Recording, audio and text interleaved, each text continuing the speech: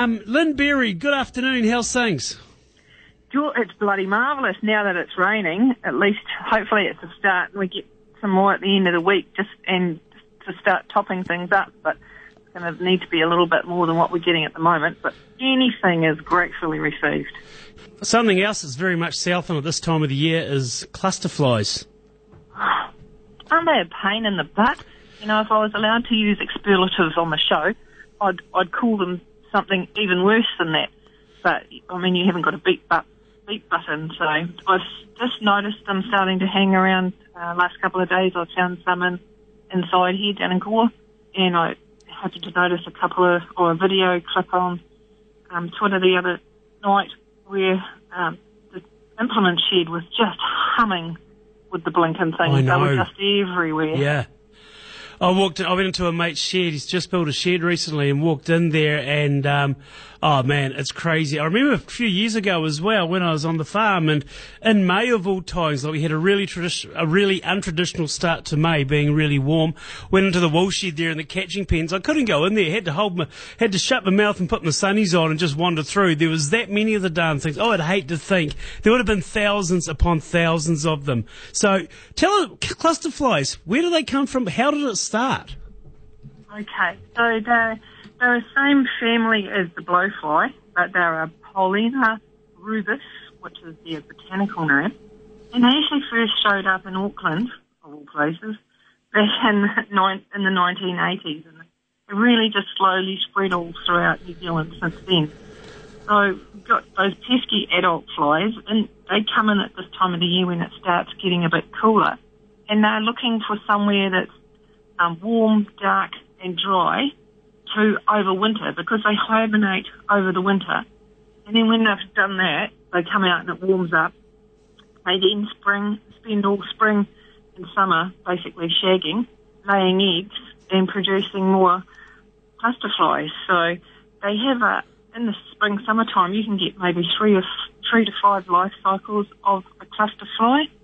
And your female cluster fly, she goes and lays about 130 eggs on the ground, because they're not a fly that lays it in rotten meat or food. They just lay their eggs on the ground, and they hatch after 3 to 4 days into larvae, and then they crawl down into the cracks in the wormholes, and they actually parasitize earthworms.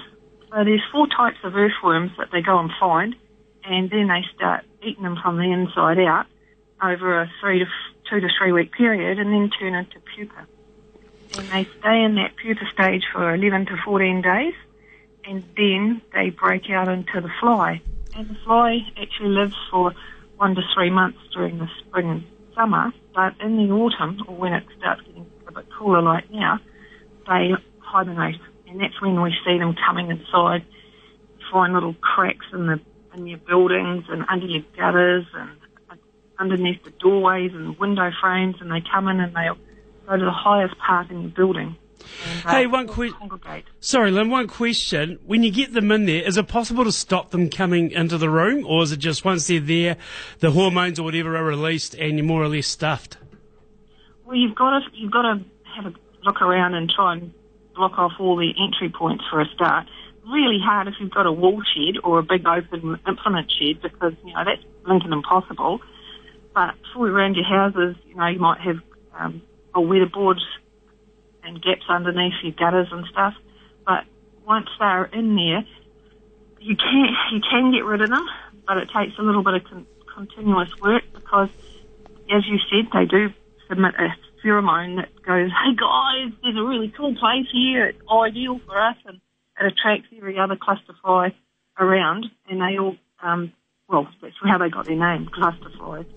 And they deposit this pheromone on the surfaces, which attracts other flies. So the idea being, 1, try to stop them getting in for a start.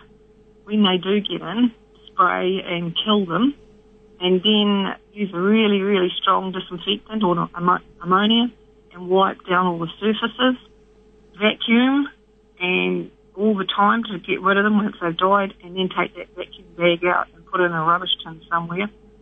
And you just have to keep doing that. Best thing is to maybe use a fly and spider spray around the outside of your house to try and stop them getting in as well. And just finally, Lynn, how long does the season go for with them? Obviously, they've started in the last couple of weeks, so they're very much like autumn. When can you realistically expect them to stop coming into the house? Because, geez, I remember back at the farm, we used to have to vacuum twice a day in some rooms. Yeah, they'd probably go from, I couldn't tell you, it totally depends on the weather, because in the wintertime when they're supposed to be hibernating, if we get a run of like really nice weather and it's really warm, you might see them popping out again because they think it's time to go out and start, playing around again. And they're trying to look for ways to get out of the house. So it's usually this time of the year as we're in the autumn as we're cooling down that triggers their response to go and look for somewhere to hibernate. So when it gets really cold, then they won't be here. I can't really put a finger on it and say, look, you guys, just put up with them for another 2 weeks. Yeah, it just depends. How long's a piece of string? I understand that. Hey, Lynn Berry, thanks for your time this afternoon, and good luck with the cluster flies. Oh, thanks.